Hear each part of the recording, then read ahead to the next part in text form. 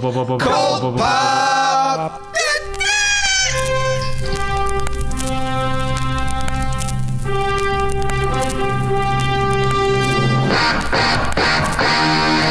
Oh, I got a live one here.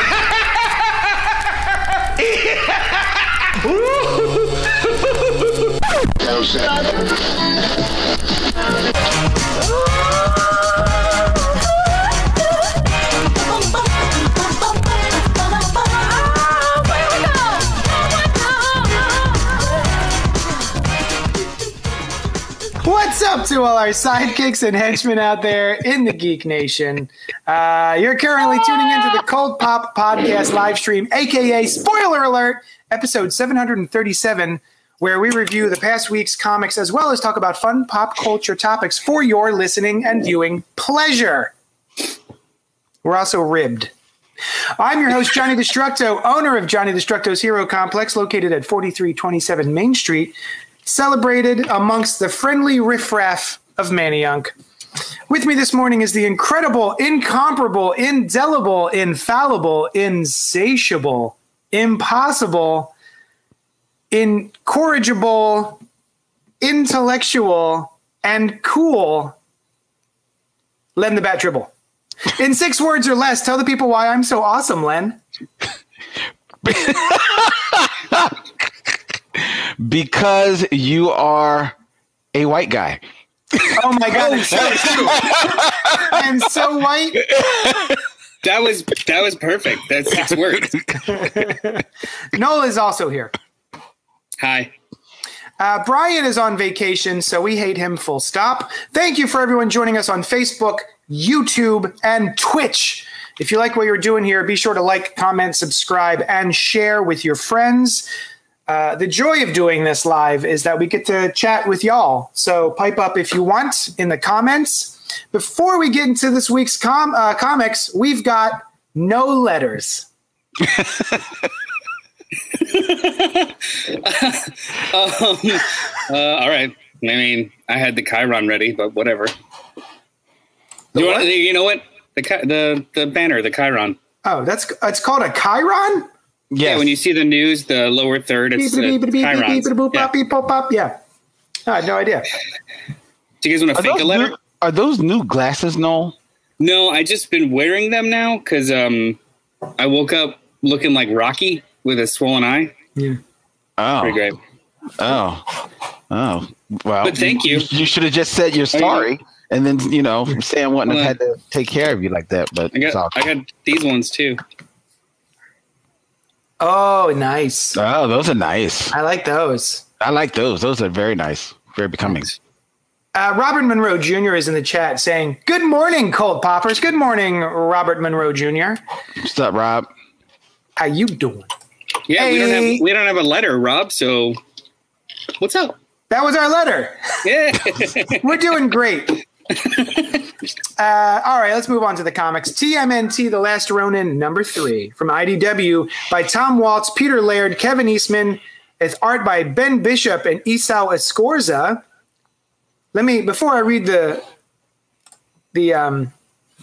solicit for this, Len, did you read this book? No. Did you read the other history of the DC universe? Oh, Noel did. I read TMNT. I could do this for a minute. Okay. I thought when I was downstairs, I thought you said you didn't read it. Okay. That was me who didn't read it. I always confuse us. It's the pronoun. It's either I or you or who you're talking Unexpected allies from the past reveal a possible path to salvation. As the Foot Clan sweeps New York City for the rogue Ronin, a final desperate plan in the name of vengeance is made. Spanning decades, this issue's action and intrigue will set up the astounding final issues. So, no, I didn't read. I read the first issue. I did not read #2. It was good intentions. I meant to. I just haven't gotten to it yet. Or this one. Because I didn't read #2, I was like, well, I'm not going to read #3. Let me know, how is this going? I remember way back in the day when you and we were all discussing it on the show. This is the show. We were discussing it in the show. It's a previous version of this. you were like, I don't think it's going to be Mikey, but then it turned out to be Mikey. And you were like, well, I definitely want to know how Mikey became this version of Mikey. Mm-hmm. Don't just tell us he's this. Show us how he got this way. And I was like, I don't really know if you need to know it. Did they do this? For the most part. So to your satisfaction.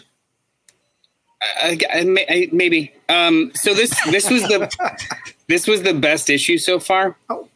Okay. But that's kind of faint praise because I actually think this is like just an overall underwhelming kind of series. Oh. It's fine. It's good. It's legacies fighting legacies, and the only like one still alive is Mikey, and they kind of explain why he's so grizzled because he's spent the last 20 years kind of walking the earth, climbing mountains in Japan, chaining and training and weeping and mourning and essentially I guess his mutation is also kind of exacerbated too, so he's even more impenetrable and more hardened, which is kind of cool. But so it's very much a Dark Knight Returns version of Mikey. But I guess my problem with this book is like everything else but the story now. I don't know why it's the format it's in. Oh. It's like a misshapen Prestige style.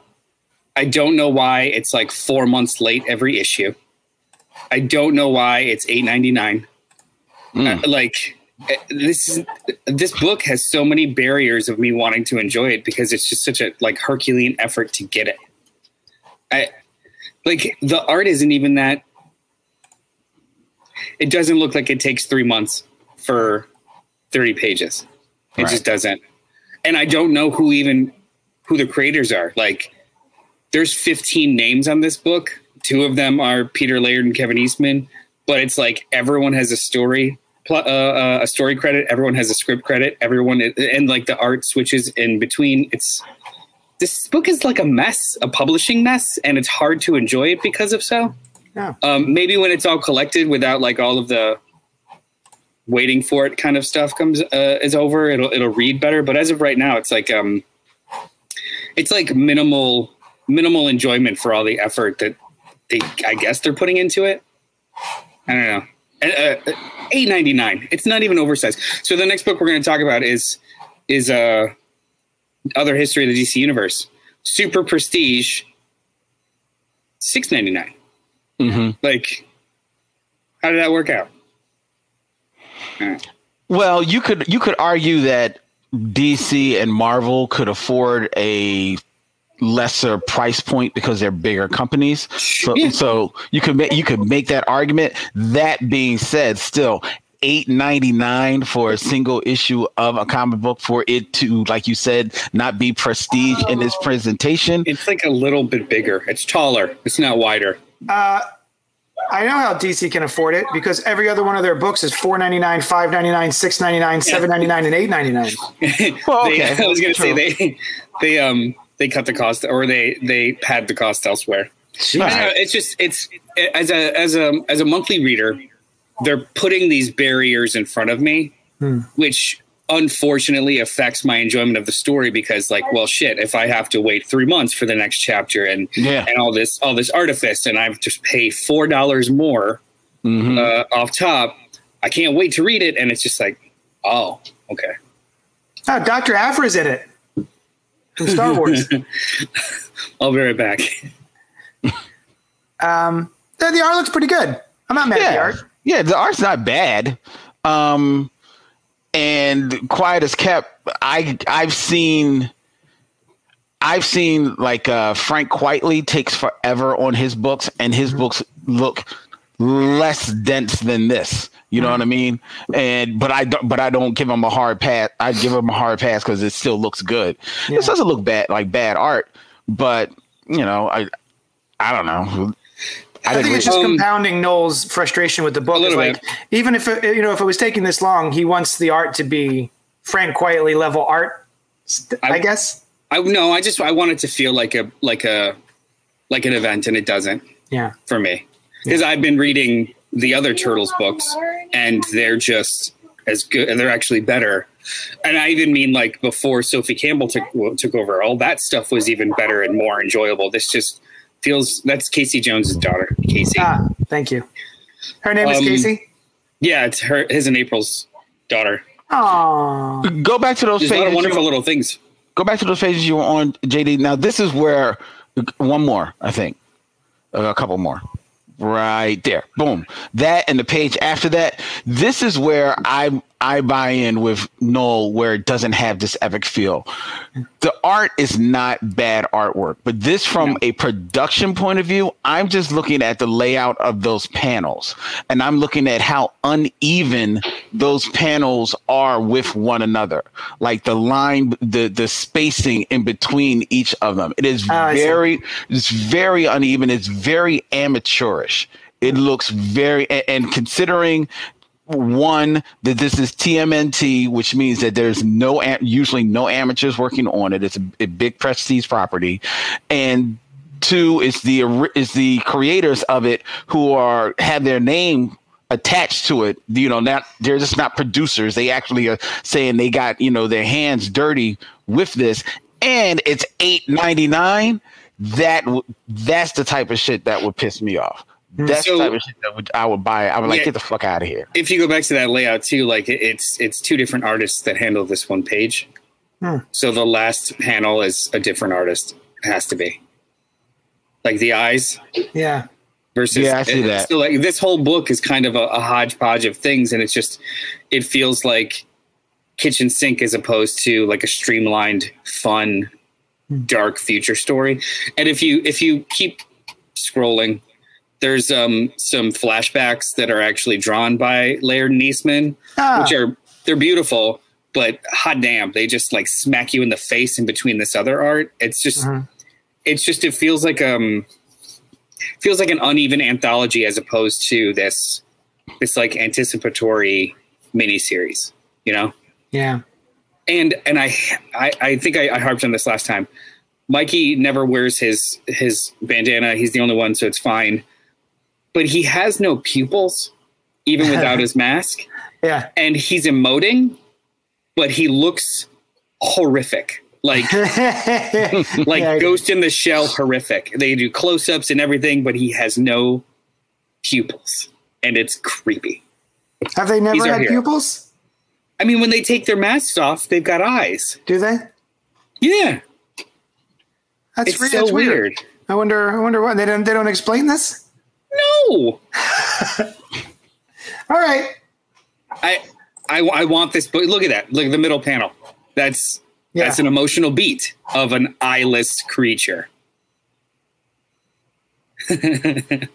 I want this to be more. I really do. And apparently like issue 4 is not going to be till August. Yeah. Oh, Jesus. I don't know. Issue 4 is issue 4? Is it a 4-issue mini? I think it's 5 or 6. Okay. So like 2022, it'll probably wrap up. Look at that page, that panel layout. Oh, it's really. There's the Batmobile from Dark Knight Returns too. Yeah. I guess, like as readers, we're conditioned to, when books usually take this long or when they're this like kind of prestige, you never really. You could like not like it, or it doesn't really hit you, kind of like maybe Doomsday Clock. You saw the work in it, though. Even though those issues were like 2 months late, you could tell, it was 2 months late because of this. This is, I just don't see it. I don't see where the work is. Yeah, I gave, Doomsday Clock, I gave a lot of room because it was not Jeff Johns, Gary Frank artwork. Yeah. Mm-hmm. Yeah, this isn't doing it. I'm sorry on this, but it's just disappointed. Len, did you read the other history of the DC Universe this week? I did. I did. Good. I didn't. I was really excited to, and of course, life being what it is, no. And Todd Engel has commented in the chat, other history looked like it was trying to teach me a lesson, and if not for you guys, I wouldn't have read it. 4 issues in, I love every single issue, and there is no comic I enjoy more. And all of the issues that I've read so far, I agree with. I agree with that statement. It's one of my favorite books of last year and this year. And I'm stoked to catch up with issue number 4. Let's see. I got little notes here. I'm going to read them. It's going to be great. Other history of the DC Universe, number 4, right? Yes. Yeah. Book 4. By John Ridley with Giuseppe Camuncoli and Andrea Cucci on art. Words can be tricky. Renee Montoya has known this for most of her life. Words taught her to feel ashamed of her gender, her sexuality, and her ethnicity. The people of Gotham City taught her to hide who she was, to fit in, to be loved. And in doing so, they taught her to hate herself. But from that despair came something unexpected and powerful. Renee's path from the closeted police officer in the 1990s to her time as the faceless vigilante known as the Question is one that is inextricably linked with queerness. It is one that is defiant of binaries, outmoded and hateful stereotypes, and the words that propagate them. As the Question, Renee stood in contrast to society's rigid expectations of her, held a mirror up to the world's face, and asked, "Who are you?" I know what Todd Engel means. Trying to teach me something, right? This is a very heavy-handed, what's the word? Series? No, this thing I just read, the solicitation. Oh, okay. It's very aggressive in what it's trying to teach us. But that being said, it is absolutely a series that is trying to teach us something. Yes, it is. Every issue is trying to teach us that there are, for me, if I'm speaking only for myself, in a medium that is saturated in straight white, as I call it, there are other points of view, there are other life experiences, and comics should reflect all of those, right? And that, I think, is what this is showing us. It's literally saying, hey, straight white has been DC this entire time, for the most part. Here are what some of the fictional characters living in that presentation have experienced that universe. And I think it's really well done. I think it's a bit of homework because as comic books go, it is not set up in your usual comic book, word bubbles, people talking to each other, action, stuff like that. This is reflections on the DC universe of the past up until now from a certain point of view of a character. And they are monologuing for the most part over top of recreations of scenes throughout history of DC. And it is a bit of work. It's very dense, but boy, is it rewarding. I absolutely love it. I did not get a chance to read this. Len, you did. And Noel, you read most of it, you said. What is your take on it, Len? Did you enjoy this issue? Well, like all the rest of them, I did enjoy the issue a great deal about Renee Montoya. I think that unlike the previous books that we've had, with the exception maybe being the Mal Duncan and Bumblebee one, Renee Montoya's story, it may be one that people may not be the most familiar with because she is a tertiary character in the Batman world. So you might, depending on how you may dip and dive in the Batman world, you may catch glimpses of her. She only really became like big, bold unto herself a character when she was featured in Gotham Central, which is now many, many years ago. And then also in the 52, which tracked her change into the Question, so this is a story that people may not be as familiar with. So I think like that homework that you speak of might be you might feel like this is like college level, like, oh shit, I got to go deeper. I got to dig in the books to follow this. But that being said, I think considering that her character is a biracial character, also a queer character, and all of these aspects have been touched on throughout her publication history to greater effect than others. I think this is a good tract of that history. And though she has been tertiary, she has still been prominent enough that this story is very significant. This story is maybe a little bit more personal because it has for much of her publication history just kind of been in the background as this one of the few good cops in Gotham City.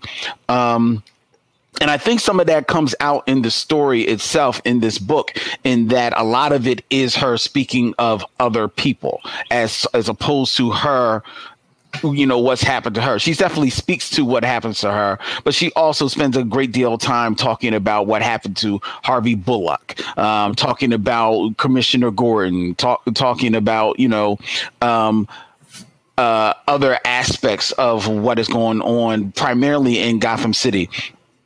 Which, side note, reading this actually made me appreciate, I don't think I really got how central Gotham City is to the DC universe so much, because like a lot of shit has gone down in Gotham City. I always, in my mind, picture Metropolis as kind of like the New York of DC, whereas in New York and Marvel, everything happens.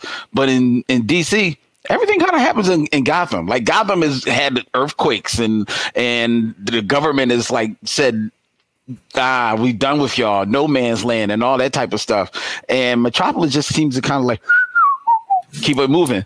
And Metropolis is more like Chicago. It's just like, it's a big city. It's over there though. Exactly. Yeah. And that really played out in this. But what I really appreciated about this was that despite her being a tertiary character, which means that she has sometimes been at the whim of different writers, which means that her story can sometimes go left as opposed to where it was before. And you're like, oh, wow, why she's making this turn. This story, which speaks of her trying to reconcile herself with who she is and develop a true identity for herself, I thought was a very interesting, plausible, and commendable way of stitching all of those stories together into one straight linear narrative that, lo and behold, made sense when it comes out on the other side that she's the question. And I was like, wow, they did it. I didn't think they were going to go there. I didn't think they were going to get there. I was wondering how this was going to get there, but they did. And it was very well done. It's a beautiful book as always is.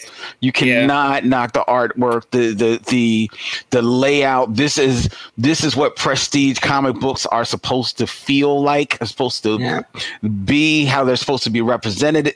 Like Noel said, this is $6.99. I would have paid $8.99 for this. Yeah, this feels like $8.99. It is just it's a gorgeous piece of work and a cool story. I am a Renee Montoya fan, and this just made me that much more of one.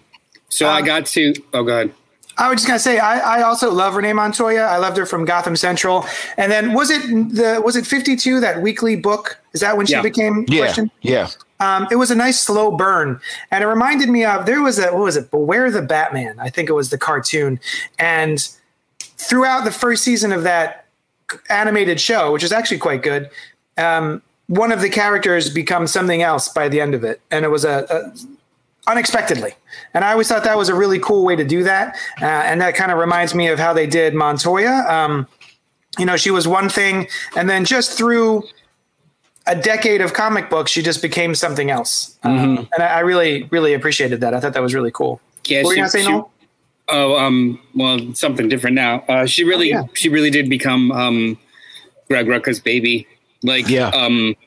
From Gotham Central on, and I think a lot of other writers just kind of wrote around her, and he's just like, no, she's more, and just kind of kept giving her more things to do to the point where she's part of the DC legacies, which is awesome. Like she literally was just a beat cop, and now she's a superhero. And, to touch on something that's very similar to that, I've heard people complaining about Brian Michael Bendis with regard to Naomi. Oh, well, he's writing Justice League, so I guess Naomi is going to be in the Justice League. Well, he's writing this character again. Like, yeah, the character he created, of course, he's going to bring her with him everywhere he goes. Mm-hmm. And I like when creators take ownership of something they've created in Marvel or DC, and are just like, no, they come along with me, and I'm going to just keep writing them because they're mine and I like writing them. And that's how a character becomes more of a substantial, long-lasting character. The more you put them up against other publications, against other, quote unquote, actors or characters, and see how they bounce off, and that's what you roll. But no, I know you wanted to continue. Go ahead, man. Oh yeah, so I got to the reason why I didn't finish this issue was because I was wrestling with my eye yesterday, and I didn't really get a chance to read anything. Mm-hmm. But I got to the point where she was, brought onto the major crimes unit, and one of the more endearing, surprising, really smart things that Ridley did was, through her perspective, he instilled this resentment towards Batman. Well, yeah, but it wasn't just. It's not just a resentment that this privileged piece of shit could do what he wants. It was more of a, he gets to wear a mask and he's recognized for it. I wear a mask and I don't talk about my sexuality, and I have and I'm punished for it. Right? Yeah. And it's this underlying, really, really, very, very effective level of resentment that I've never thought about in Renee. Yeah. The other thing that which was it's incredibly insightful. But it was. The other thing was, did every issue start with a timeline? I don't remember did. that at all. I think they did. I think so too. Should I go grab another issue? I saw that and I was just like, 2007. Did all the other issues have dates? Yeah, I think they did, because each one is a way of examining that the one decade era in the DC universe, because Black Lightning was definitively, I think, the early 70s primarily. And then the Bumblebee was the mid 70s to 80s, Katana's 80s to 90s. And this takes you into the 2000s. Yeah. This series is work, but it's good work. Yeah. Oh yeah. It's great. Absolutely. I can't wait to read this issue. I'm very excited. And yeah, having this directly after TMNT Last Ronin. Yeah. Whew. Does not help. It was Last Ronin.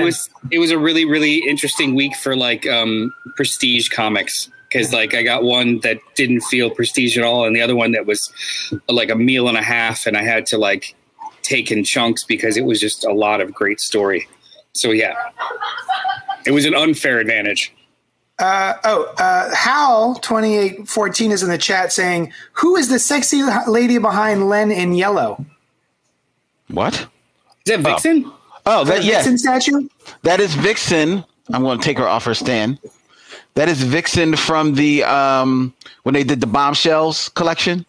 Oh, I like the Bombshells collection. Yeah, I love myself some Vixen. Yeah. Nice. Yeah, I like a lot of the Bombshells covers and statues. Mm-hmm. And then Hal also says, "I didn't know it was Black Shirt Day while I'm in a white T-shirt. My bad." It's literally my daily uniform for the most part. That reminds me of one of my favorite movies. You can put the rest. Sorry. Sorry. Too many buttons. But it reminds me of that line from True Romance. "Oh, man, you thought it was White Boy Day. It ain't White Boy Day, is it?" Nah, man, it ain't White Boy Day. Great movie. One of my all-time favorites. Let's see. Let's do the next book. What do you think? Made in Korea, #1 from Image Comics by Jeremy Holt and George Shaw. Steve Holt. Thank you. Oh, you could hear it. You could hear it in my voice. That's what I was thinking of. Steve Holt. A quick start guide for your proxy. Step 1, remove box. Step 2, power on. Step 3, raise your child. For Jesse, the world's first true AI system, growing up means learning to think outside the box. This exciting new 6-issue miniseries will redefine what it means to be a family in an age when biological parenthood is no longer a reality. So this is Alex and Ada, part 2, right? Never read it. Yeah. It's so Alex and Ada. Here, let me give you the plot synopsis of Alex and Ada. There are sex bots that are like iPhones, right? Everyone has one, or most people have one, and they just do what you say. They're just like little slaves. But you can give them AI on the black market. It's illegal to give them AI, but you can go into the black market, pay some money, and then give them an AI. And so this guy gives this sex bot AI, and they have a relationship. It is a slow burn conversational sci-fi book. It's actually quite good, despite the Lunas being involved. And I know Noel has a problem with one of the Lunas. One of them is bad, right? Is it bad Luna? I don't know anymore. One of them is shifty shady. The other one is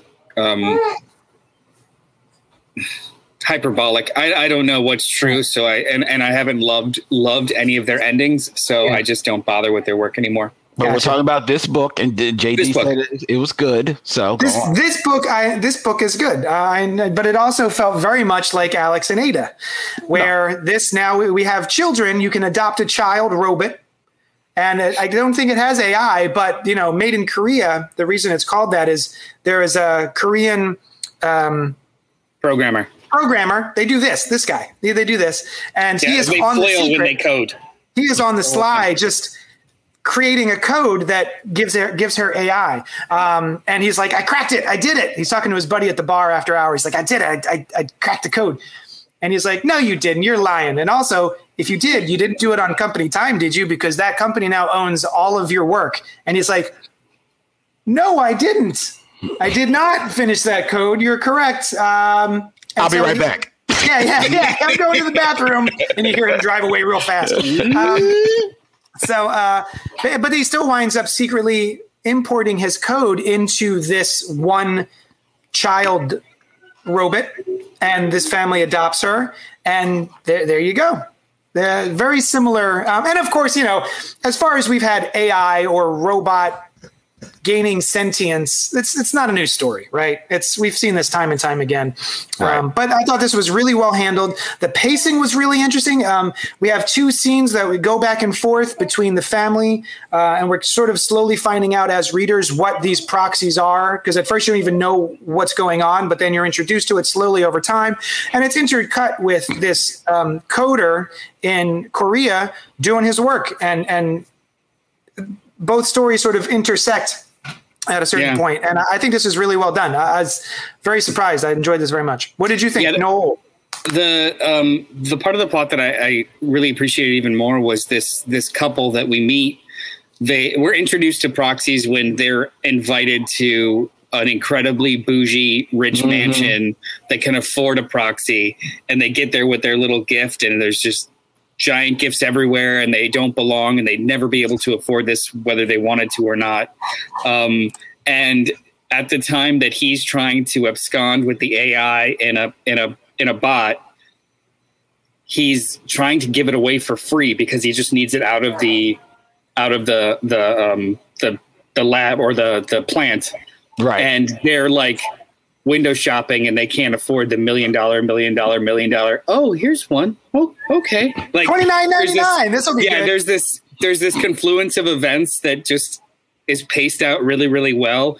And it also kind of, it provides a dynamic for us that these people who are probably more well-equipped to be parents in this society would never have been able to have the chance to be parents because it's cost prohibitive.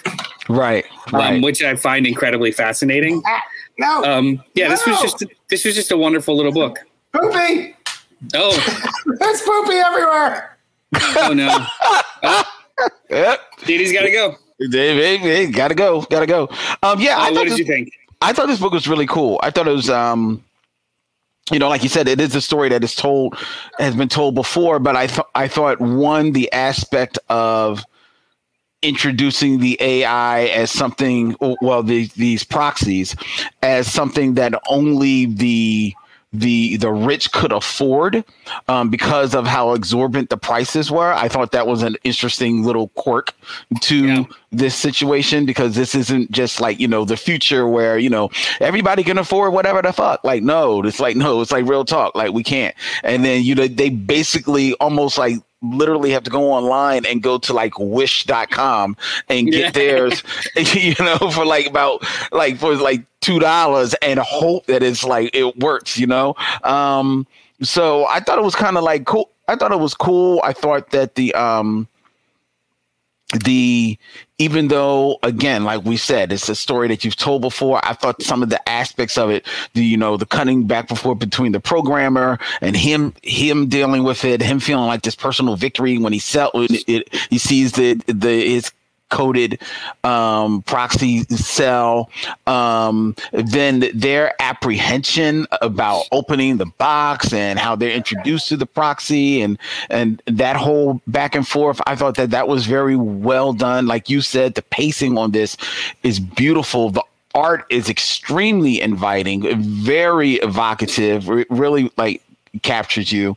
And then, not to spoil the lead, but then there is a wordless backstory in this that I thought was just amazing. Just touched my heart so much about like this life of this proxy, which gave you, and that I thought was cool because it gave you a window into the world from the viewpoint a little bit of the proxy, saying like, what potentially is ahead for the proxy of, our hero in the main story. Mm-hmm. But I thought it was so well done, so heartbreaking. Just this nice little well-paced life that it goes in stages. I thought just everything about this was just great. I mean, again, this was something that felt prestige, and it's not prestige. It was just so well done. Look, most of the stuff we read this week, one of the first things I read was the TMNT, and it was just like so many things knocked it out of the water mm-hmm.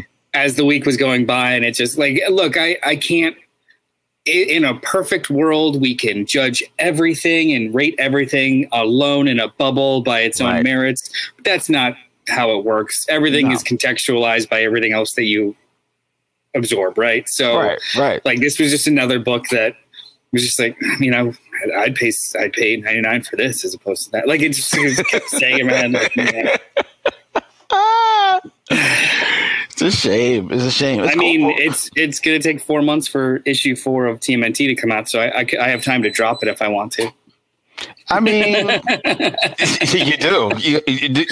You damn sure will forget about the story by then. I know that. So, oh my God, and I love a book that feels animated. Like this literally feels animated, man. And I love that. I loved every. See, I thought that just the beats, considering that this is a book that doesn't have any captions between the changing of the scenery, the changing of the time and anything like that. And yet you never lose track of where you are in the story. That is spot on storytelling, right? Yeah, this is just delightful in every way. This is one of my favorite things I read this week. Yep. 100%. Me too. I'm glad that we pulled it. Anyone that values our opinion, try this. Mm-hmm. Mm-hmm. I was just as surprised, but like We Live is phenomenal. But I got the same feeling with this, like that first issue of like, ooh, what's going on? This is great. Yeah. But this also has, if you are a fan of, what was it? I was just going to say, if you're a fan of Black Mirror, this definitely has a Black Mirror type of vibe for you. I think you would absolutely love this. Maybe not as dark. But we don't know where it's going. We don't know where it's going. It's not dark yet, but there's some shade coming in. There's definitely shade coming in. So 3 issues and Jessie is murdering her parents and stuff. Anyway, I I would highly recommend somebody picking this up if you're at all interested. It was really solid. Yeah. I mean, JD's handling poopy diapers. Do you want to keep going? I think we need to keep it moving. We have to keep moving. The next book on our docket is Stargirl: Oh yeah. Spring Break Special #1. Mm-hmm. Written by Jeff Johns with art by Todd Knock. Courtney Whitmore's spring break plans aren't like your average high schoolers. Instead of hanging out with friends, she's heading out on an adventure with her stepfather, Pat Dugan, aka Stripe or Stripe, and teaming up with his and teaming up.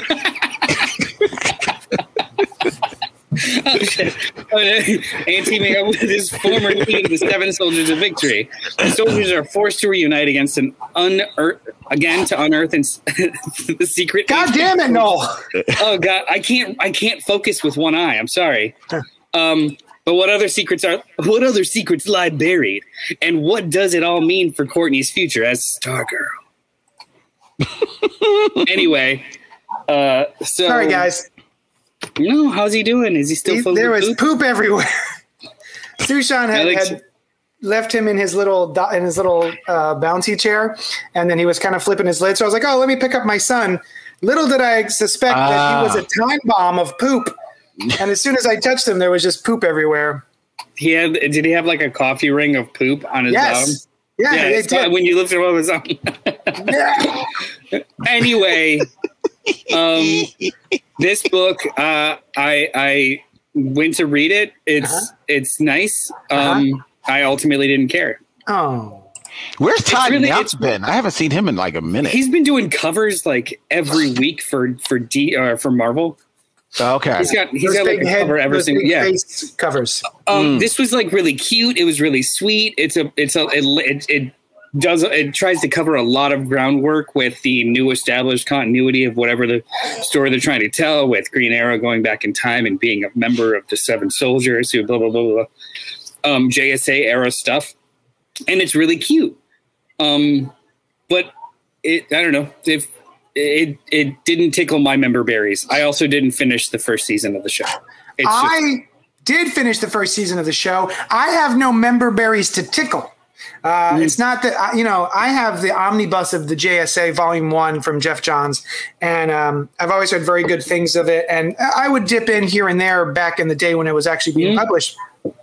But I've never sat through and read the whole Johnsky. It is my intention to do so someday, because it's the same thing with Starman. Like, I always knew Starman was really good. I dipped in here and there. My wires are all in my son's face. But I did really, really enjoy the TV show. And this Stargirl, when I saw in Infinite Horizons? Infinite Frontier. Damn it, every time I do that. Infinite Frontier #0, that she was finally getting a comic or at least a one-shot. I was like, oh, well done, DC. You finally did it. Like, she has a TV show that's very popular, and my son just pulled my headphones out of my ears. This seems I'm glad it finally came out, is my point. This should have been out when the show was on, I think. But I really enjoyed it. I don't know a lot about the Seven Soldiers of Victory. The only one I read was the Grant Morrison run, which was weird as hell and almost indecipherable. Not these people at all. Yeah. But that being said, I still really enjoyed it. I thought this was a lot of fun. It was whimsical and charming. Bless you. Thank you. And I don't know much about Green Arrow's little sister. Like, I didn't even know he had a little sister. Oh, yeah. Amiko. But I'm all in. I think this is a lot of fun. I think this is fun comic booking, like classic style, just superhero comic books. So I'm into it. And I'm also very excited for there was a 2-page stinger at the very end where Jeff Johns and Brian Hitch will be doing the JSA comic. So I'm on board. I thought this was fun. Wait, so I saw there was confusion or arguments online about that. So like there's a cool like stinger that's related to this one-shot story. And that made me a little bit more excited about this in general. I thought it read like it was throwing a bone with these characters. But then when you got that little stinger at the end that continues it, I was like, all right, cool. So we're going to get into a series. Maybe I'll like some traction for me. It'll be great. But the credits at the end was like Jeff Johns and Brian Hitch. But I read it as those were just the credits for the 3-page stinger, not new series coming from Jeff Johns and Brian Hitch. Oh no, really? That's how I read it. So I and then other people read it as, oh my God, they announced a new series, JSA series by Jeff Johns. I was like, did they? Oh, okay. Shoot. So Quiet as kept. there's no coming 2022 or anything. It's just I didn't read it as a new series. But I wouldn't be surprised if they maybe didn't mean it as a new series. But again, quiet as kept. It's Jeff Johns, it's Brian Hitch. It means that if it is a new series, it's not going to come out till 2025. So I'm not really sweating that. I didn't really care about that. And to be perfectly honest, I've also, while Brian Hitch for a long time was one of my favorite artists, I've grown a little cold to Brian Hitch in recent years. So his name being attached to it does not like really excite me that much at all. Well, no, Brian Hitch being attached to it. I mean, there are worse options. Brian Hitch is not a name that garners excitement for me, but it's like, oh, solid. Back in the day, during his Ultimates run and stuff like that, he was probably one of the best things on the shelves. True. These days, not so much. His posing is very awkward. If you look at what's on the screen, look at Flash right now. The Flash and Wildcat, like just so strange. His arms are just, they're always remind me of Ragdoll, the way he draws people's arms. Everyone lately in the last 10 years, everyone's got real rubbery poses. Yeah. It's not cool. But to the book itself, the main heart of this book, I enjoyed it. I too was a fan of the first season of Stargirl, and that surprised the hell out of me. But I actually did enjoy it.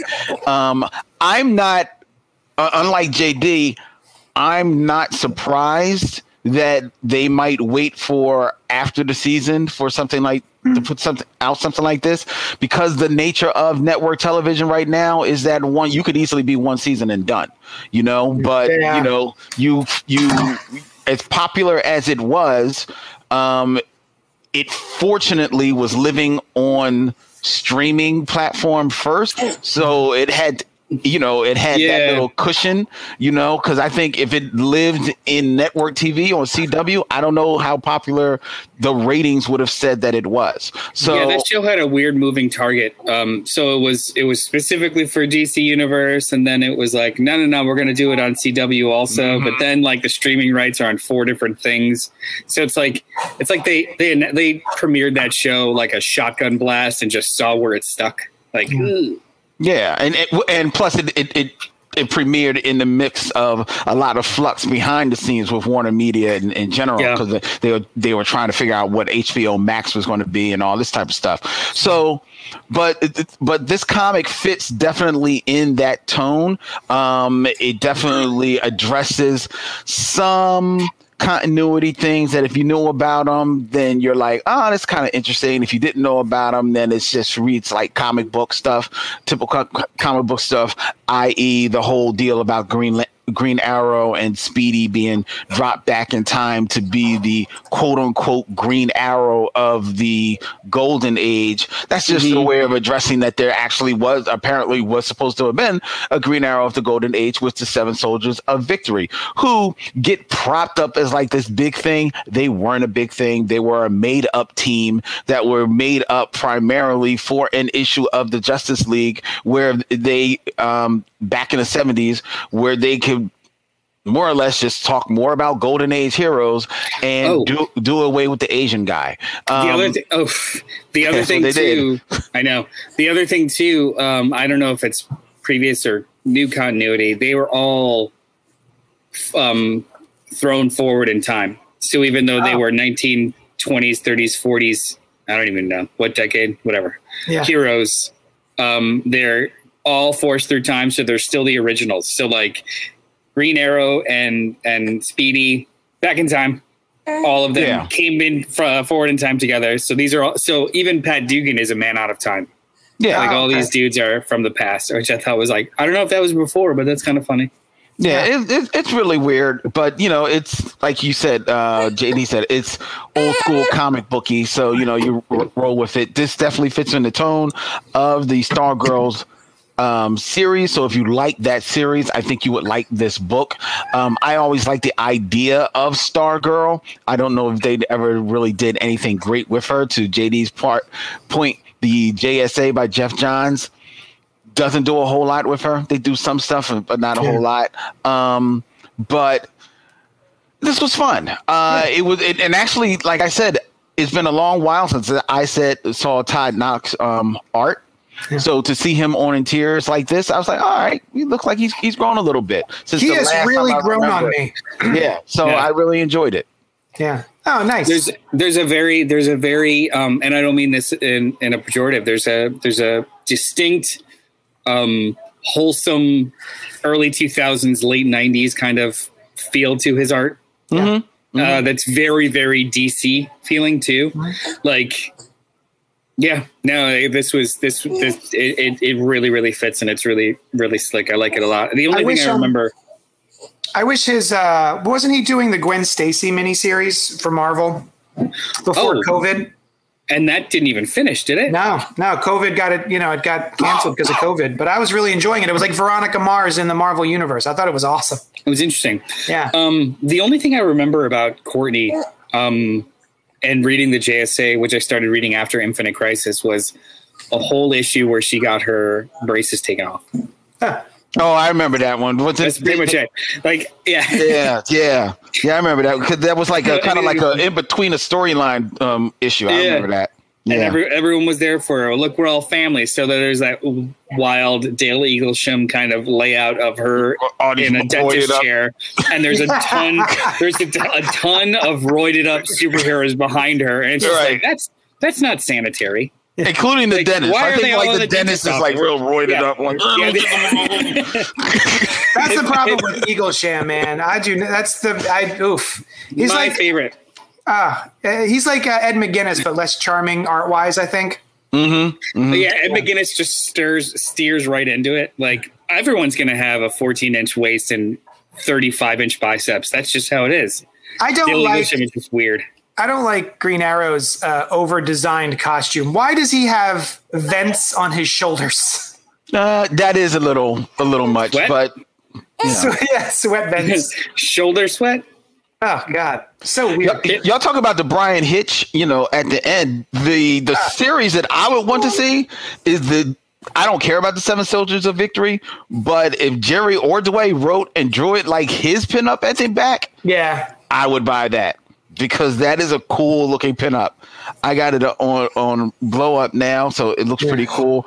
I do also want to say that this story, I mentioned how the Seven Soldiers of Victory back in the 70s, their story did away with the Asian character Wing, who was the sidekick of the Golden Age Crimson Avenger. And this story does kind of like speak to that and speaks to them trying to do something with that character finally, like find him and everything. And it's almost like, like trying to right a wrong that was done. That's kind of like how it had the feel to me. I felt a little icky about that, but I'm like, at least they're not trying to just whitewash and forget about it. So, I'll give him a pass until I see where it goes with it. From this artwork, I had no idea he was Asian. Oh, yeah. Well, the only time he's shown, he's wearing like a mat. All you could see is like the bottom of his mouth. Yeah, like he's in two panels. That's a great panel, by the way. Oh, it's no longer up on your screen. Oh yeah. That was a great panel, double page spread. But yeah, this was fun. I'm actually looking forward to more of this. I hope we get to see more. Hopefully before 2025, as Len said earlier. All right. Heroes. And the reason, I'm sorry. I'm sorry. I apologize. But this is the reason why it always bummed me out about the Wing, the character in Wing, and how They didn't know what to do with him. The Seven Soldiers of Victory were created as the Seven Soldiers of Victory. Like I said, they were kind of like created just for that book. But the Seven Soldiers were the Shining Knight, Star Spangled Kid, Stripesy, the Vigilante, Green Arrow, and Speedy, and the Crimson Avenger. His sidekick Wing, who was his sidekick, was not considered in that number. How come Speedy got a slot? Exactly. And Wing didn't get because Wing was an Asian character at that. Yikes! Yeah. Gahoo. Well, before we move on to the next book. Hey, you can help us out. I'm sorry, honey. I scared him. I'm very boisterous. My son is like, constantly. Oh, Jesus Christ, Dad. He's going to poop himself. If you want to help me raise this child, his name is Kai, and he needs your help desperately for just $1 a day. Oh, my God. No, this is not that commercial. Are we next going to see a picture of him in a cage just looking up for a kid? Yeah. With poopy diapers. So yeah, you can help us out by going to patreon.com/JohnnyDestructo. Thank you to everyone who donates each and every month. It's wonderful. It's so sweet. If you don't have any money and you don't want to help raise this child, that's fine. If you want him to slowly starve, you can just help us out by sharing your love of the show. You can go to youtube.com/cultpopgo or facebook.com cultpoppodcasts and follow us there. Comment, like, subscribe, tell your friends about how you're helping my son slowly starve. You know, JD, your message would be more effective if you didn't have a big screen TV behind you. That doesn't work. That's just a canvas that I painted matte black to give the illusion. It's a broken reflection because we can't afford a mirror. Oh, shit. Let's move on to the next book. I guess if we have to. Heroes Reborn #4, Marvel Comics, Jason Aaron, James Stokoe, Ed McGuinness. With the cosmic might of his power prism, Dr. Spectrum has become the most feared lawman in the heavens. But now the dark forces of deep space have sent the galaxy's most notorious bounty hunter to end Spectrum once and for all. That's right. Here comes Rocket Raccoon. Plus, in a backup tale, the all-new Starbrand finds herself alone in a strange new universe. I hate this book. Originally I was like, oh, it's kind of fun and goofy. There's that scene where there's like Dr. Juggernaut Doom or whatever, and he's fighting not Superman, Hyperion. And he's like, oh, my God, you broke out of my hand with your giant super neck muscles. And I was like, oh, this is the book it's going to be. All right. This issue was rough for me. Getting through it was a task. It was so silly, so over the top. The writing was so strange, and it just felt very different than every other issue of this series. I know that Noel loves James Stokoe's art. He does not speak to me as an artist. He's not somebody that I enjoy reading. It just felt a little too bombastic, a little too nonstop, just kind of annoying, frankly, and hard to follow. Like there's some stuff that happens at the end there with Starbrand where like she's in the ship, but then all of a sudden there's a thing being dragged behind the ship, and then she's in the thing behind the ship and exploding out. And now she's in space. No idea what's going on with that character. And the fact that Groot is Rocket's gun and he shoots baby Groot missiles or something, it felt like a bunch of nonsense and not in a good way. Like when Jason Aaron's like space sharks, I'm like, great, I'm in. But for some reason, this was a bridge too far for me. And there was no stakes to the whole thing. It was just big bombast with no consequences emotionally. Len, what did you think? This was stupid. It was just a big, dumb, stupid book. And part of me thought like, okay, this is meant to be read as like a big, dumb, stupid book. So yeah.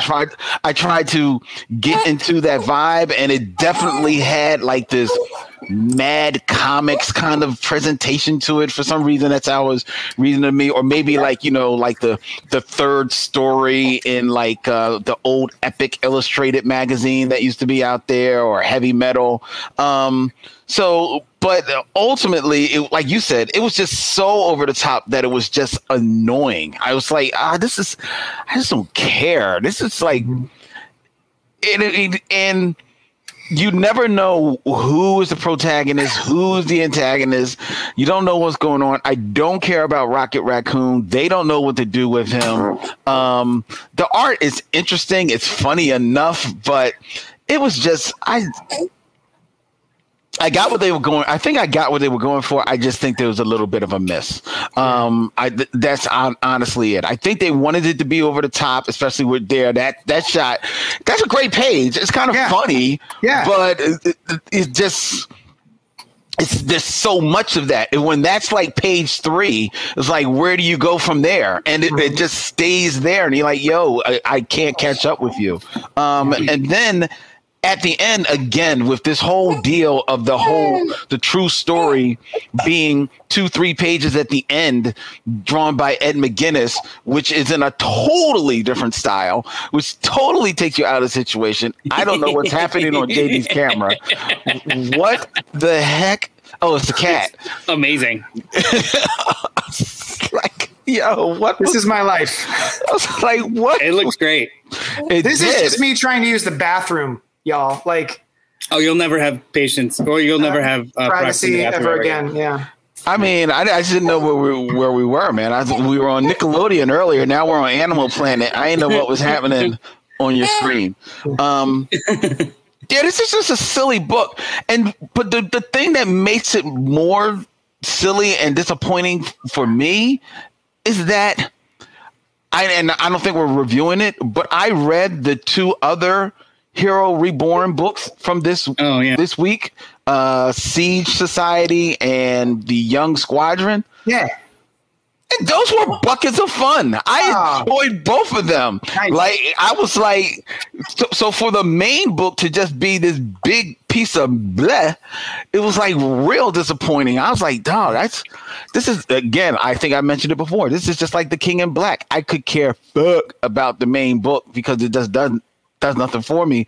But all this ancillary stuff is really cool. Like the Siege Society is a beautiful piece of work. It's crazy as hell, but it's a beautiful piece of work.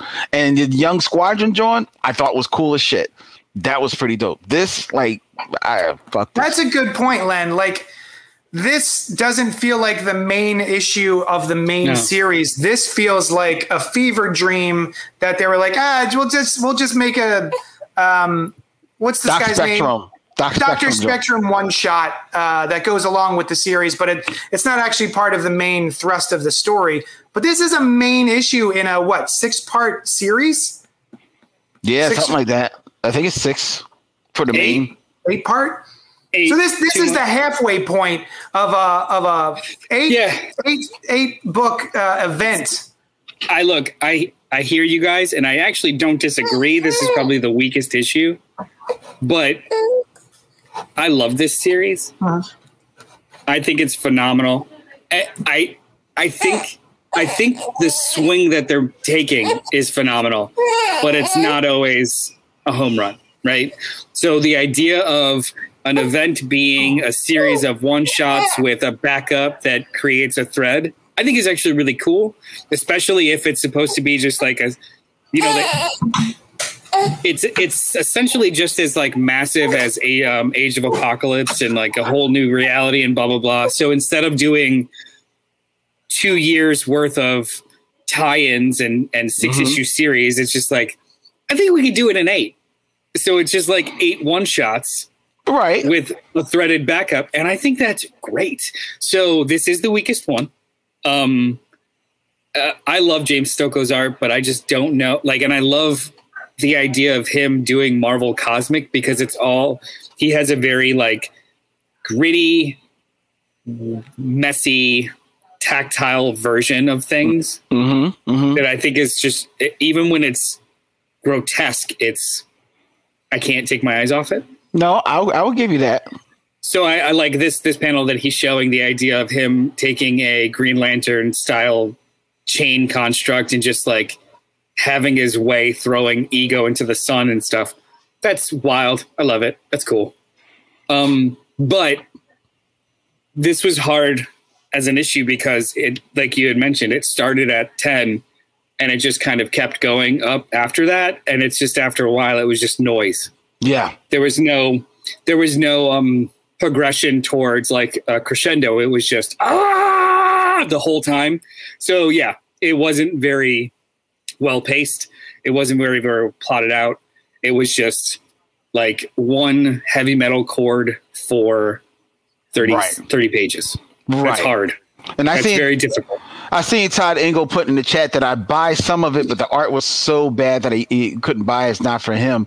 And like you said, no, I think the art is good art in of itself, but it's definitely a you either appreciate it or you don't. Either you don't. You get this it or is you wild. don't. But I think the thing that I really want to talk about, that like art aside, what I really want to talk about in regards to this issue is two things: the underlying thread of the entire series about American exceptionalism being the real villain, and we finally get confirmation of the big bad in this series at the end of this issue, which is Mephisto. I think we all kind of knew it. It was just never mentioned, but it's mentioned in such a way that it's not just like one, like Coulson and the Squadron Supreme are like, hey, we made a deal with Mephisto. Mephisto has completely replaced the concept of God in this reality. Right. So he's on the money. He's got churches all over the place. Like he is the deity of America, which is disturbing. Yeah. And I think it's really, really cool for a comic book, like to take American exceptionalism and juxtapose it against false prophets and false gods. There's discourse online about, I used to like Jason Aaron, but then he got all political. And I'm like, I love the fact that it seems like this is him just like swerving right the fuck into that. Like, do you think I was too political? Okay. And I just very much appreciate that. Nice. No, that is cool, and that is a cool beat to this. The thing is, that red, even though it definitely is, it's there in this story.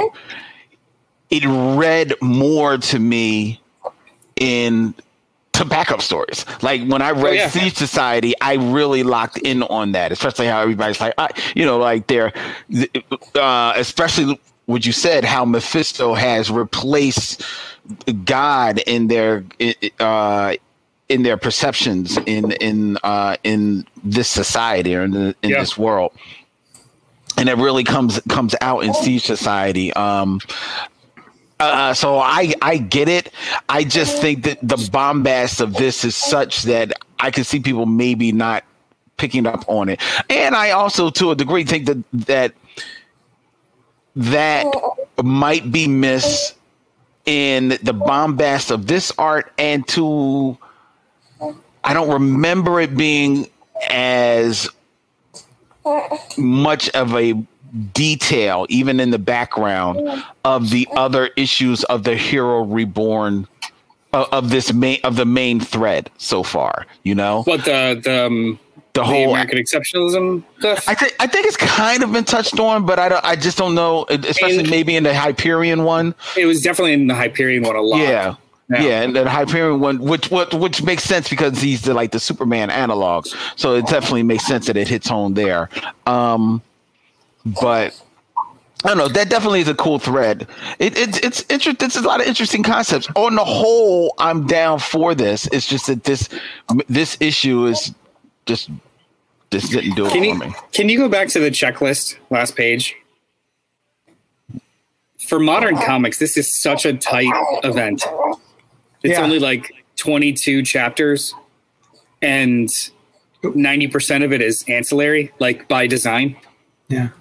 I actually think this is a really tight event, and it's only 2 months long. Boom, boom. Yeah. We're already halfway through. Yeah. And I still have no idea. I don't know. Yeah, no, I have no idea. I also don't. I think it does a disservice to the Squadron Supreme.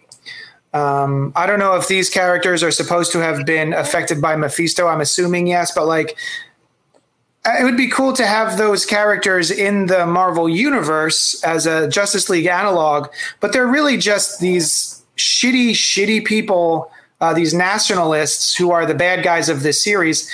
Maybe by the end, things will change, but I was kind of looking forward to, they're bringing back the Squadron Supreme. I guess they're going to be like in the Marvel universe moving forward. And it just feels like they're just kind of cast aside as like these shitty characters who don't seem very much like their original incarnations. They were around during Hickman's run. They're a part of Hickman's Avengers run.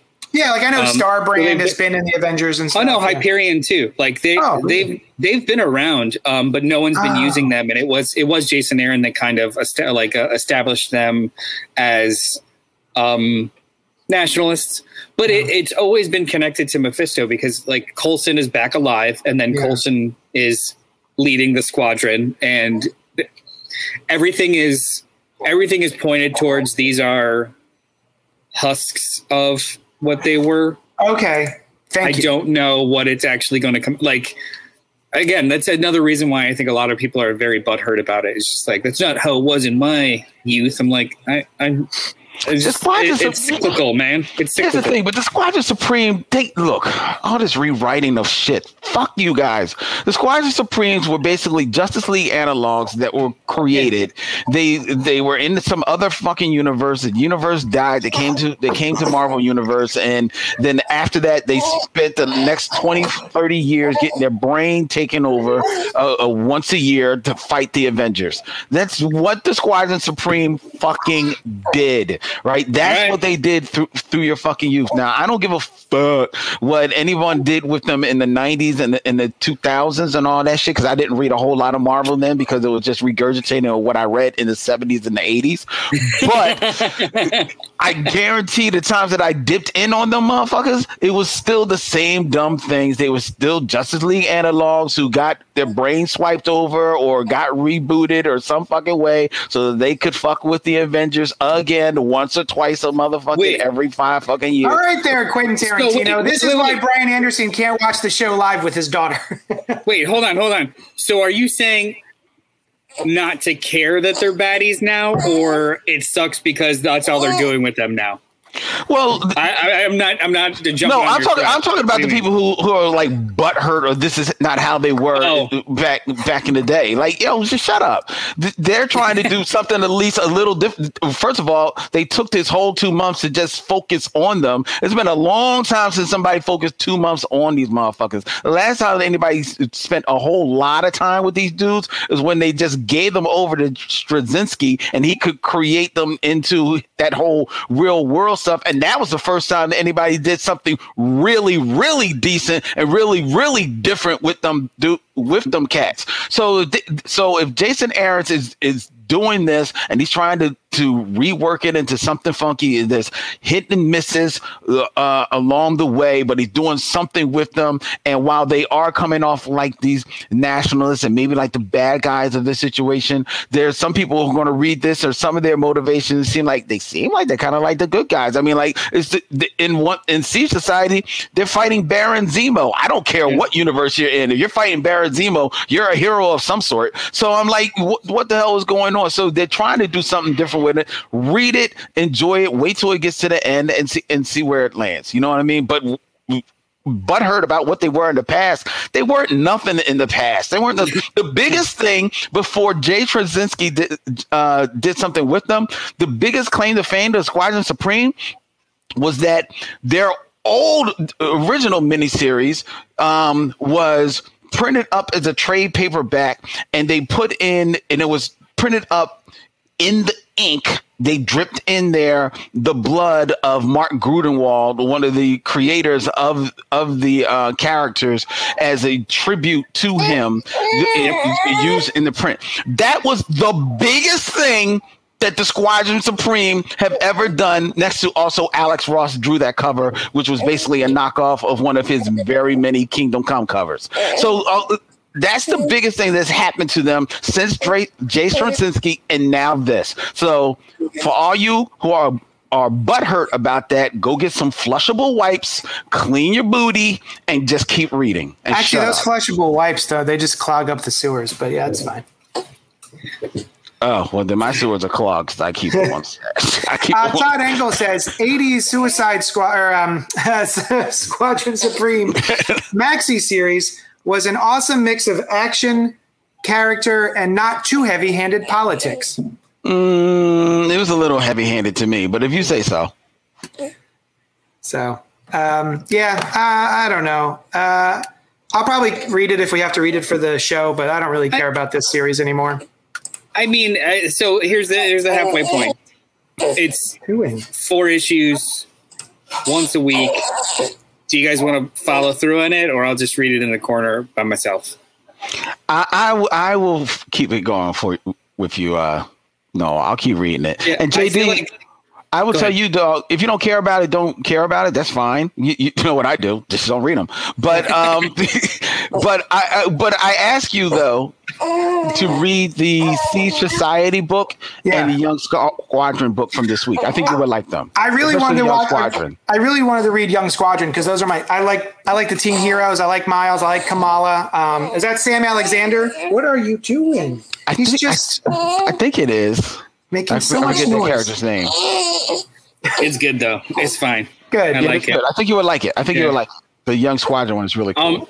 Before we talk about Robin #2, which is the next book, do you guys want to talk 5 minutes about the DC round robin that's still going on? All I know is that Robin's better win because I've been saying we should have that series for the past 10 years, and it looks like it's finally going to happen. I read the issue this week, and it was fun. This kid won't stop, so I'm going to mute myself. Enjoy your conversation.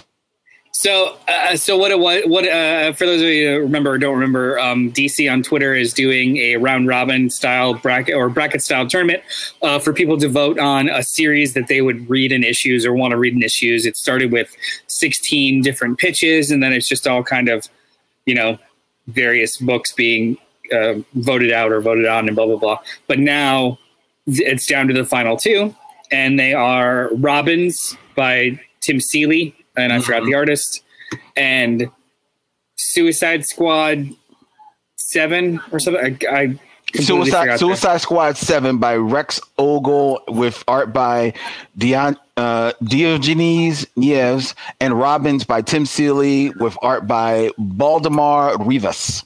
So thank you. So they released 2 10-page previews for this for these books. For this last round of voting. And I thought it would be kind of fun. Like, we talked about this when they first announced it, and all of us were just like, oh, it'd be cool to see this, to see this, to this. And Robins was the one that kind of like popped up. This is clearly should be the winner, blah, blah, blah. But now it's up against probably, I mean, arguably, other than Superman or Batman, the most popular kind of IP at DC. Yeah. So I could see either one of them winning. And that IP you're talking about specifically Suicide Squad. Well, I thought you were meaning Harley. You're right. I mean, she is tantamount to the Suicide Squad now. Period. Nobody's like very few. Only people like us think. John Ostrander. Oh yeah, of course, Suicide Squad. Yes. No, they think Harley. Yay. No, but I was just saying, like you were saying, like next to Superman and Batman, it's not Suicide Squad. It's the most biggest. It's Harley herself that is the IP of note, right? So, I guess I just want to implore people, like, hey, if you're going to vote for this, vote Robins. I think so. Why? The creative team is great. Tim Seeley was also one of the was a co-writer on Grayson and Nightwing, Grayson the Super Spy series, which was straight wonderful. Him and Tom King. So he understands and gets the voice of Nightwing and Red Hood. And the art's fine, but it's just, I think it's wonderful. You've got all these like orphaned heroes who all have a shared experience, but very rarely all share the same space in a series. I think that's great. Whereas with the Suicide Squad, it would just be the 4th Suicide Squad series right now. Like, I'm very biasly voting against another of the same. I like whether it's going to be a better book or not. It's just later. Let's do it later. Yeah. Well, I kind of agree with you in some aspect, because I don't care about this Suicide Squad team. Like, I am mad that they pulled this bum from the Super Friends, even though I love the in joke about the Super Friends that is done in the book. I thought it was kind of cool, but I really could care less about this. That being said, though, I have a very heartfelt soft spot for the old Justice League by Keith Giffen and J.M. DeMatteis and Kevin Maguire, which was comedy first. But action, superheroics, political intrigue a little bit, character interplay, but it was fun and it was funny and I enjoyed it. And to a small level, the Suicide Squad 7 took me back to that time. And I kind of, in that respect, kind of had a little bit of fun with it, especially since I knew it was dealing with characters that, they could have fun with. The Robins feels like a cool idea for a nice, tight little mini series. It doesn't seem like something that would be long lasting, got any real legs on it. And I've already got fantastic Nightwing already happening on the other side now in his book, right? True. If anything, if this was maybe a story about Tim Drake and them finally doing something really, truly with him, maybe I'd ride with it. Other than that, I don't know. I don't really like the art. The art doesn't really do anything. I didn't like the art at all. So I would vote Suicide Squad 7. Nice. I'm sorry. All right. Well, I believe the panel is split. Does the baby have a vote? Probably for Suicide Squad. Right? Robins. Oh. I mean, is it half a vote or? He's actually quadruple vote. He's cooler than all of us. I guess he gets to poop whenever he wants. So it was major debate. However, the ununanimously but official endorsement of the Cult Pop podcast is Robins. Nice. What? Wait a minute. Hey, I mean, we talked it out. Still, I voted. I even though it may have ended up being the better. It may end up being the better series. I just don't want any more. I couldn't get through that Suicide Squad. I read 2 pages of Suicide Squad and I said, this is trying way too hard. Laters. It was fun. That's cool. All right. Fun.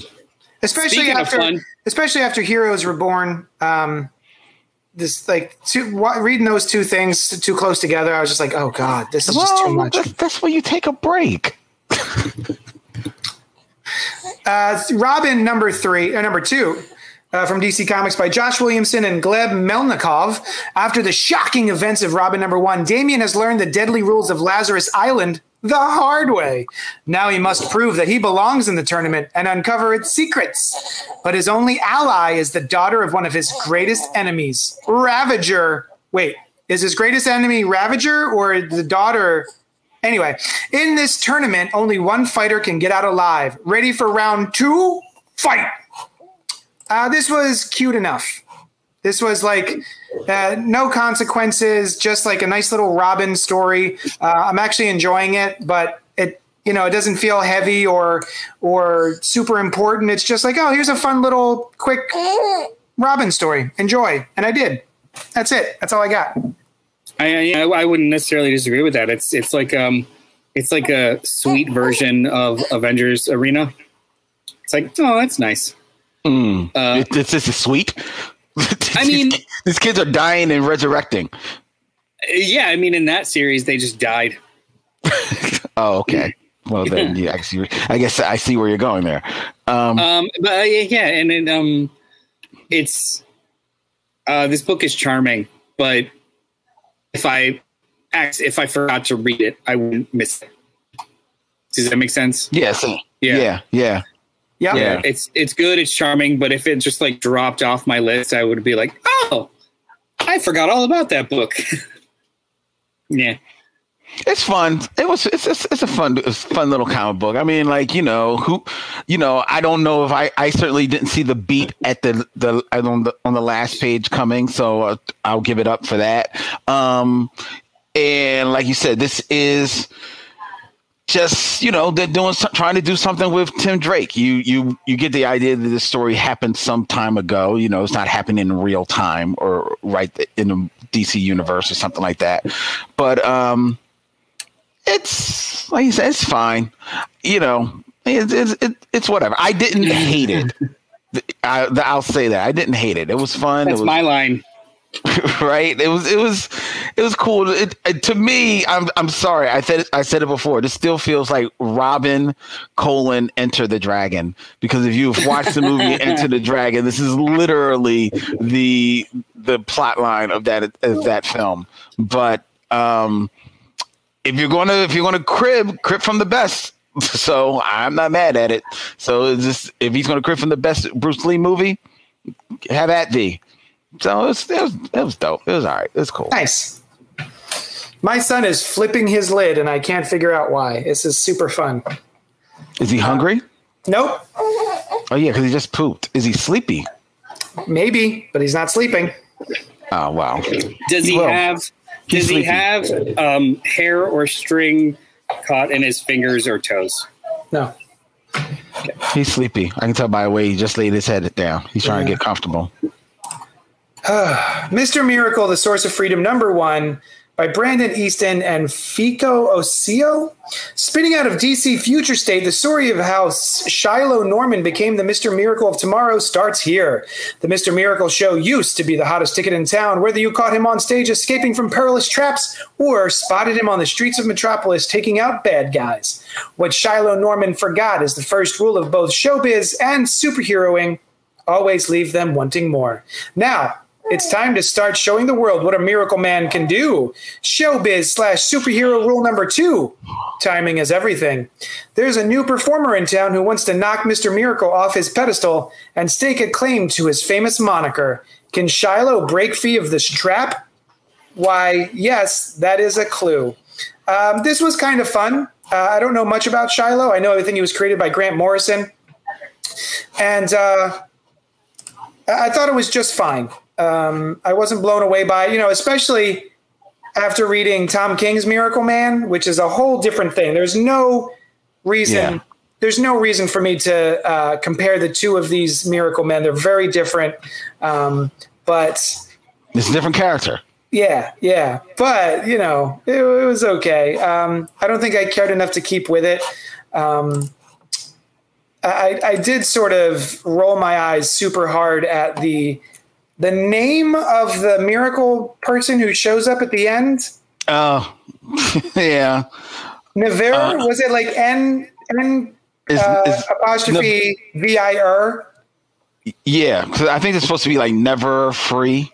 Nevir free or never free. Holy shit, that's terrible. The art is cool though. You like his costume? No, I like this artwork. Oh, the artwork in general in the book. Yes. Yeah, very cool. But yeah, I don't know if I care about celebrity superheroes ever. I don't care about celebrities. So making a superhero that is also a celebrity, who's also like a magician, doesn't really speak to me as a character. What did you think, Len? Yeah, but to the point, that is returning Mr. Miracle back to his original creation. His original creation was that he was this escape artist. He was a media celebrity. He did this thing for the populace. This was his job, his way of making a living. So that is just trying to return the character from whence he came, from whence he was born, but with a 21st century lens, which also is reminding you that the Mr. Miracle of the current, Mr. Miracle is a black man, which is something is easily forgotten. One, because of the prevalence of Scott Free's Mr. Miracle, the original Mr. Miracle, still being very out there, still being very prevalent in the DC universe proper, as well as in probably in like the animated universe as well. You see him pop up. So there's a huge bar for this character to leap over. And in doing so, I think that sometimes the writing is a little bit on the nose, a little heavy-handed in some of the messaging that it's trying to put out there.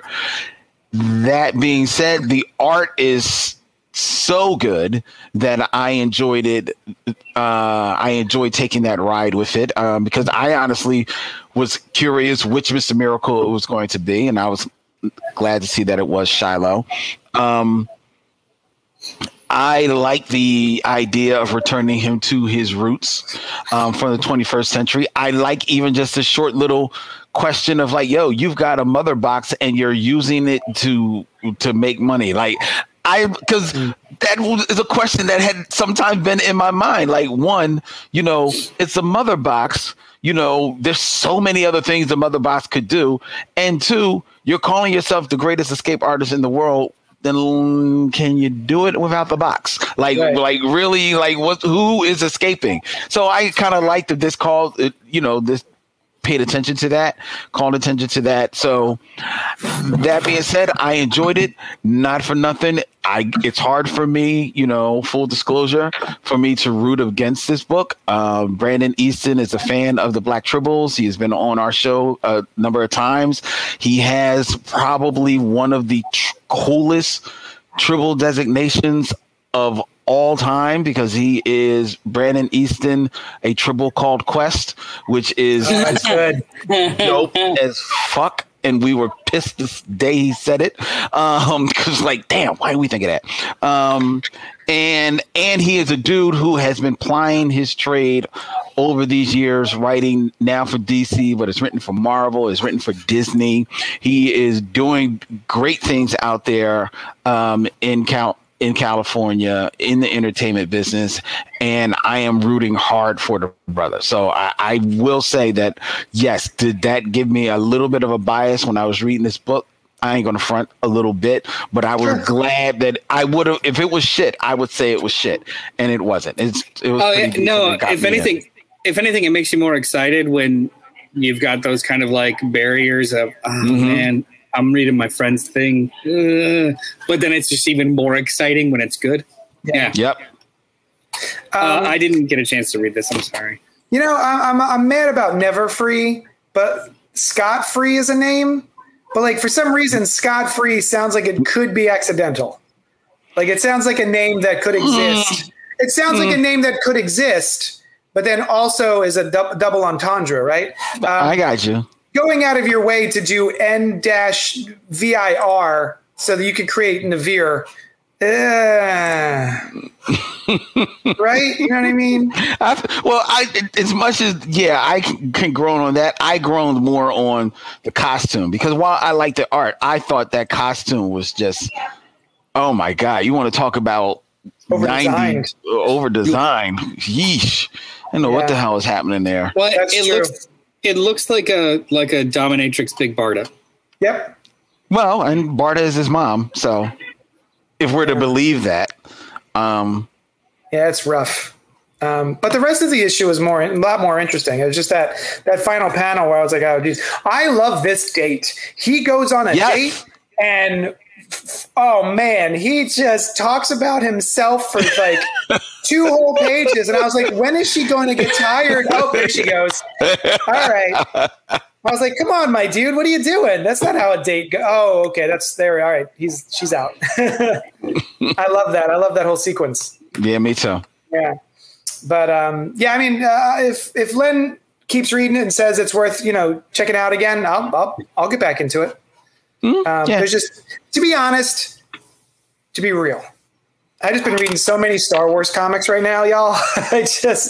I am going ham on Star Wars. I just constantly, I'm reading like 5 different Star Wars miniseries right now, and I'm enjoying all of them. So peeling myself away from those to like read these books for the week was kind of a struggle. Is that it? Did we do it? We did it. I think we did. And it's only been 1 hour and 33 minutes. Steve Holt. Wow. Steve Holt. Yeah. All right, guys. Hashtag no Brian. Ooh. God, That means we're a little bit drier without Brian. We don't have full histories of.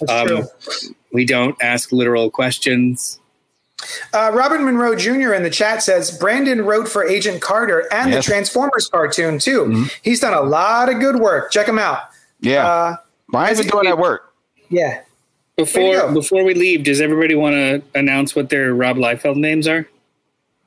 Oh yeah, you put this in the chat. You can tell me because I forgot. This is the worst. This is the worst best meme I've seen. So how did this come about? I don't even know how. It was just like a picture grid. Rob Liefeld, friend of the show. Friend of no one. Creator Kai's godfather. Rob Liefeld, Kai's godfather.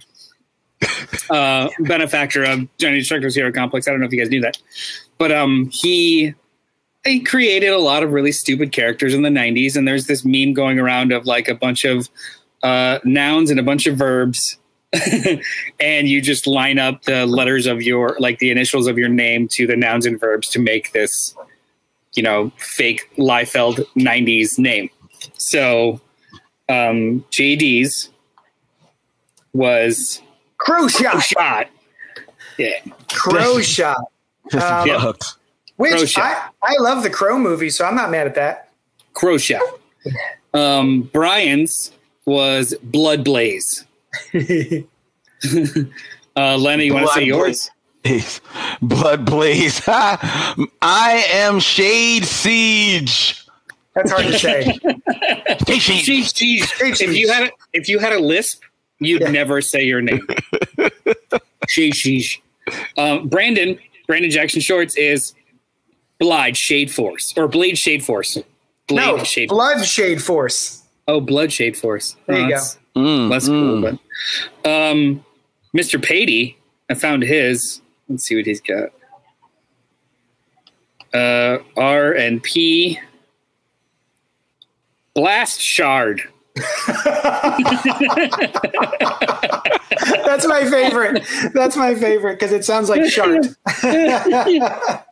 And mine was Blade Strike, but it's Blade with a Y, BLAYDE. I don't know why they made it that, but because it's Blade Strike. It's extreme. Yeah, I could totally see Blade Strike as a logo on a Rob Liefeld cover. That's the thing. Is like Blade Strike not even funny because it sounds like it's actually just a book. Like it sounds like something that he'd already done. It does. It sounds like his script.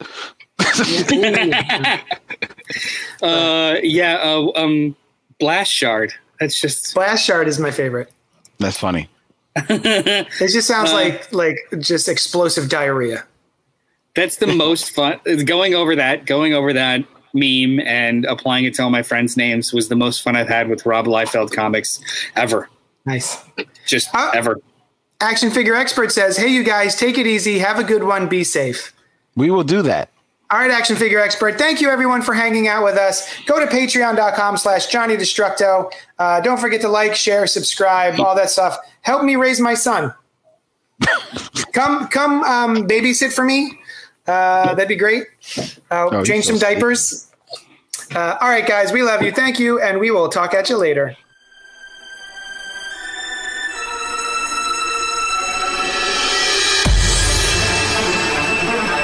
much for listening to Spoiler Alert. Check out all our shows, including the Cannibal Horrorcast, where we review classic and contemporary horror. Oh, it's so spooky! And Gutter Talk with the Black Tribbles, recorded live every week at Johnny Destructo's Hero Complex in Manayunk, PA. Yeah.